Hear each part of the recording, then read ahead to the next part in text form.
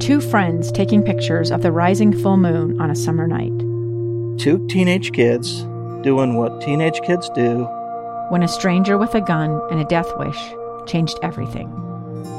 It was violent, it was senseless, and I will never understand it, I will never accept it. I'm Amy Donaldson, and unfortunately, we're all too familiar with stories about how violence shatters lives.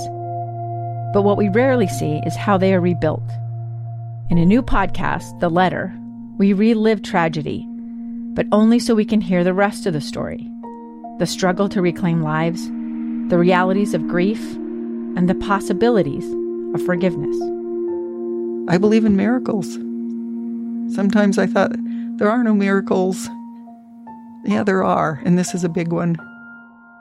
Follow The Letter at theletterpodcast.com or wherever you get your podcasts. No, man, don't worry. Listen, it's just the two of us chatting. It's not a big deal. I mean, yeah, we have hundreds and thousands of listeners. But right now, it's just the two of us. Oh, shoot. Was I... Okay, forget all that, listener. I apologize. Just a little coaching here.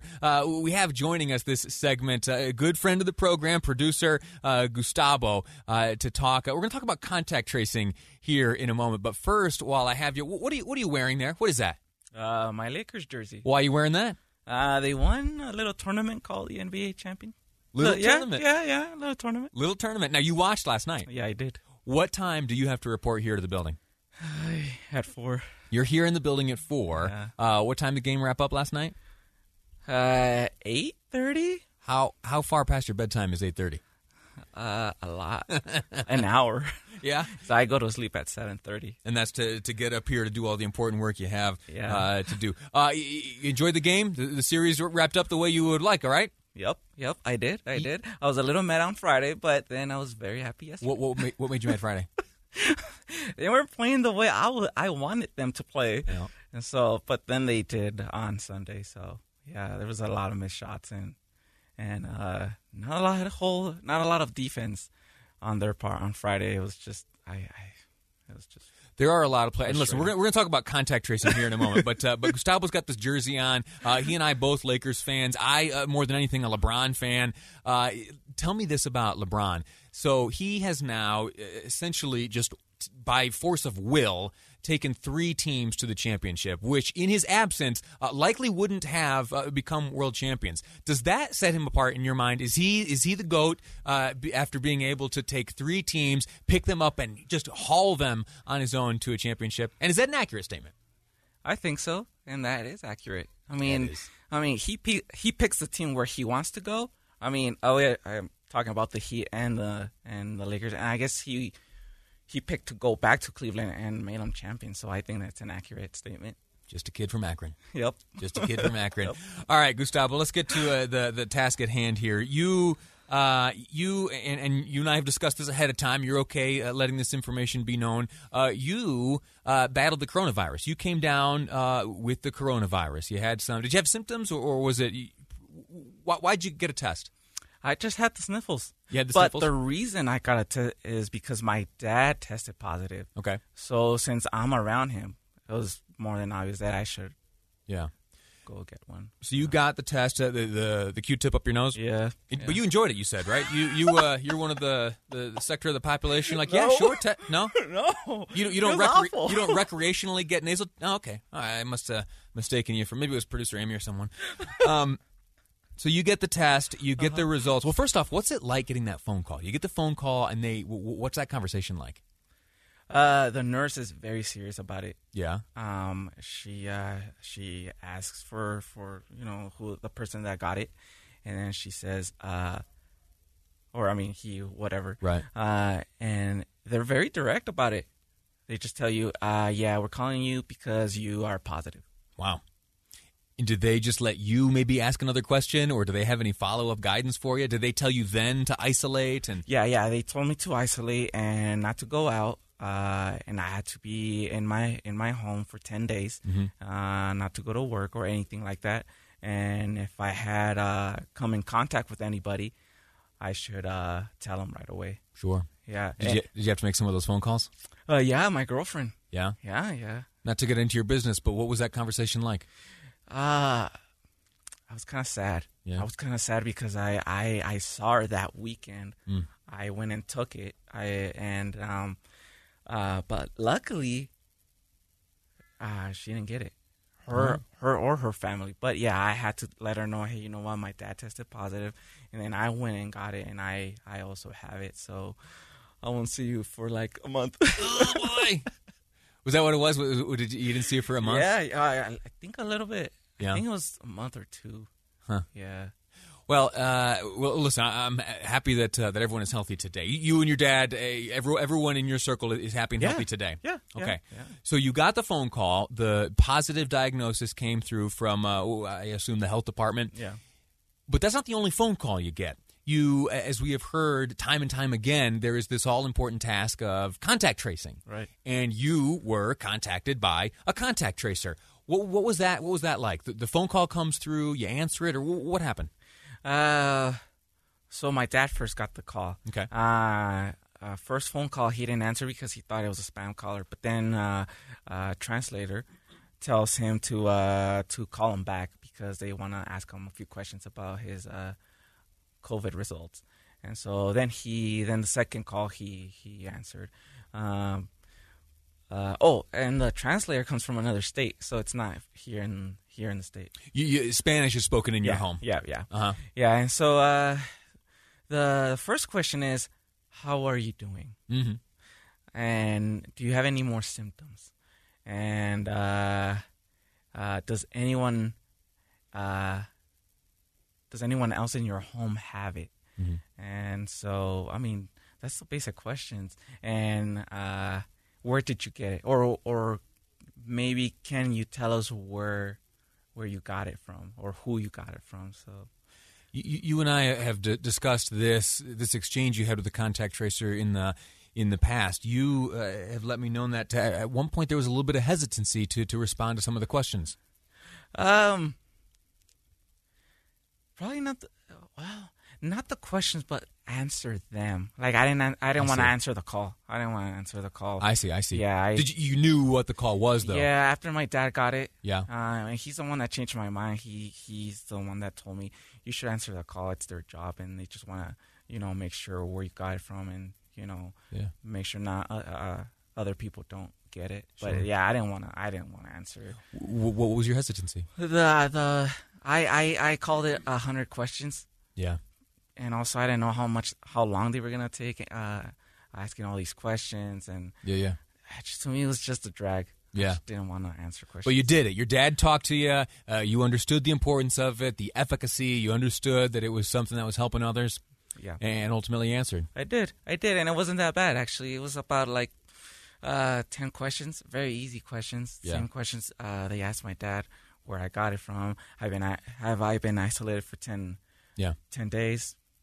They're not prying into your personal life. They're not prying into any stuff that you'd be uncomfortable revealing. Nope. The reason I ask you, and the reason you and I have had this conversation, is that there unfortunately turns out to be a sector of the population which is incredibly hesitant to participate in these conversations. They get the call from the contact tracer, and it's as if they're privacy has been invaded. In fact, we're going to take a break here in a moment. We're going to get into a story that comes out of New York City where there was a party, and the party turned out to be one of these super spreader events. A number of party goers there come down with the coronavirus, and they were later contacted by contact tracers, as you were, Gustavo. Right. And what happens next, this group of about 7 say, no, we're not interested in participating. Next thing you know they're facing $2,000 fines. We'll get into the rationale there, whether or not this should be a mandated practice, the participating in contact tracing, and much more. That's ahead on Live Mike. Gustavo, go Lakers. Go Lakers. Congratulations. Just a kid from Akron. That's right. I believe. All right, Gustavo. Talk to you later. Thank you. More on contact tracing next. And should you respond to the call if you are on the receiving end of a contact tracer? I say yes. What do you say? We'll find out next on Live Mike. I'm Lee Lonsberry, and this is KSL News Radio. Welcome back to Live Mike. I am Lee Lonsberry. I have to confess something. I was unaware that a character in American politics and in American public life was still alive until it was announced just today that they had passed away. I am talking about the mother of John McCain. Senator John McCain's mother has passed away. Roberta McCain, she passed away today in her home in Washington. She was 108 years old.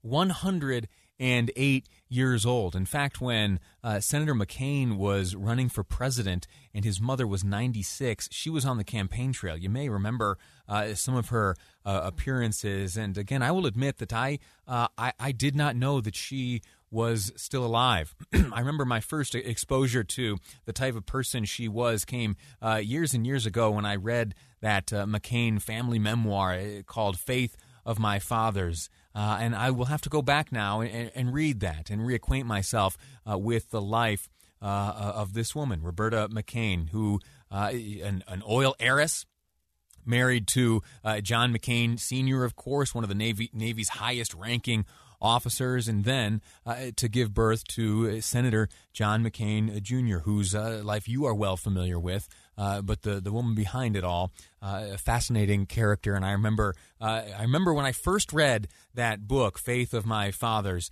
and it talks about the relationship he had with his mother and her role in his upbringing. It was a touching characterization, and I am left only with the impressions. I need to go back, and I will do so here this evening and remind myself of the specifics. But again, the news is Roberta McCain, John McCain's mother, has passed away in her home in Washington at the age of 108. 108. A remarkable achievement in longevity, if nothing else, but she was much, much more. All right. I want to talk to you now, returning back to that conversation I was having with Gustavo. Gustavo's pretty cool, huh? Pretty cool dude. He and I shoot the breeze on basketball and plenty else, and he does a lot for the show here. Grateful to him for making himself available on this topic. And again, the topic is contact tracing.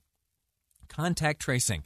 The question, what to expect if a COVID-19 contact tracer calls you. The reason this has come up, first off, we talk often about contact tracing. We have had many conversations with, say, Dr. Angela Dunn. We just last month had a conversation with a nurse from the Salt Lake Department of Health, who she trains the new contact tracers. Let me just bring you up to speed on what they try to tell people if they're not open to sharing information with tracers. So let's say you are someone who, like Gustavo for a moment there, was hesitant to answer the call and respond to the questions asked of contact tracers. Here's what happens if you are contacted by a contact tracer working for the Salt Lake Department of Health. Some of them are afraid to give us information. They don't want to give us information for various reasons. And so we are okay with that. I mean, we try to educate them that if you provide us the names of the people, if they do get sick, we can provide a referral to go get testing. If they need work letters to go back to work or reasons why they are quarantined, we can provide that. But if we don't have that information, then we can't provide some of the things that they may need in their work situation or life. Two things, I believe, would lead someone to be hesitant to respond to a call. There is just the inconvenience factor. How often are you and I called by, someone hoping to extend our car's warranty or maybe get some sort of Social Security scam? You and I have been pretty well conditioned to ignore calls coming from unknown numbers these days. And that's too bad, because I bet you that 1 out of every 20 or so of those calls is from someone maybe from your past. Maybe it's a friend. Maybe it's someone in need. And these gosh darn telemarketer types have really soured the ability to reach out and effectively communicate that way. So maybe because of that conditioning, we're hesitant to answer the call. On the other hand, there are those who are hesitant to answer these questions, the questions posed by contact tracers trying to retrace the spread of a virus should an individual contract it because they want their information to stay private. What is said to those people? We're only using this just to decrease the spread and educate and help them get care. Okay. Now, what was said right there, the reason for the contact tracing is to make sure that all those who have come in contact with the infected party are contacted and that we are able to mitigate the spread. Now, if that information is not conveyed, well, use your imagination. You know exactly what happens. It goes off and spreads, and someone who could stand to gain a lot of safety and peace of mind by getting a call like that, being informed that, listen, I'm so sorry, but you've been in close contact with someone who's come down with COVID-19. You don't take that first phone call, that piece of information doesn't get conveyed to the right person. And you can understand the value of getting good information to the right people. Now, how far should it go? Should you be compelled to participate in contact tracing? Think of it as a mask mandate. We wear masks, or at least the science tells us that masks are effective against spreading the virus to others and to a lesser degree contracting the virus ourselves. Here in the state of Utah, we don't have a statewide mandate. There are some areas within the state, county and municipalities, where masks are a requirement, but in terms of decrees put forth by the government, there is no statewide mandate. And we can save for another day whether or not you think that is a good idea. But now let's apply that same question to contact tracing. All right? The objective of the contact tracing is to mitigate the spread. It is, according to the science, a tool aimed at slowing the spread within the community at large. What are our obligations to aid in that effort? I think that here in the state of Utah, there is zero threat of a contact tracing participation mandate coming to fruition, even in the most liberal of counties and municipalities. All right? Not to make this a political thing, but you understand the trends. In New York, things are different. In New York, there was a party not too long ago. There were about 100 people there, all of them, most of them rather, in their early 20s. It's in Rockland County. It's just north of New York City. Coincidentally, I've got a sister of mine and brother-in-law and their brand new little baby that live not too far from here where this party took place. Well, that party there of about 100 people turned itself into one of these super spreader events. Super spreader events. You may have heard the term super spreader. Think a few weekends ago to the White House. Anyway, contact tracing commenced. There were 8 guests who were contacted by contact tracers. How did those who came down with the coronavirus respond to the contact tracers? Well, they hung up. They said they didn't wish to participate. They didn't have to speak to the disease investigators. They then hung up. They denied being there at the party.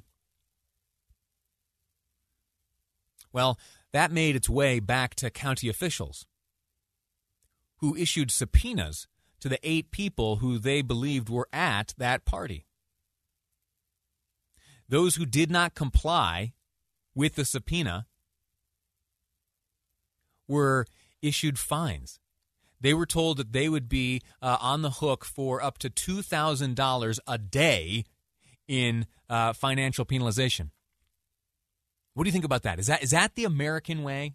Is that the way that we exercise the personal liberties and freedoms that Governor Herbert talks about, that Dr. Fauci even has talked about, that I talk about so often? That our greatest tool in combating this virus is our liberty and our personal responsibility taken to do what is right.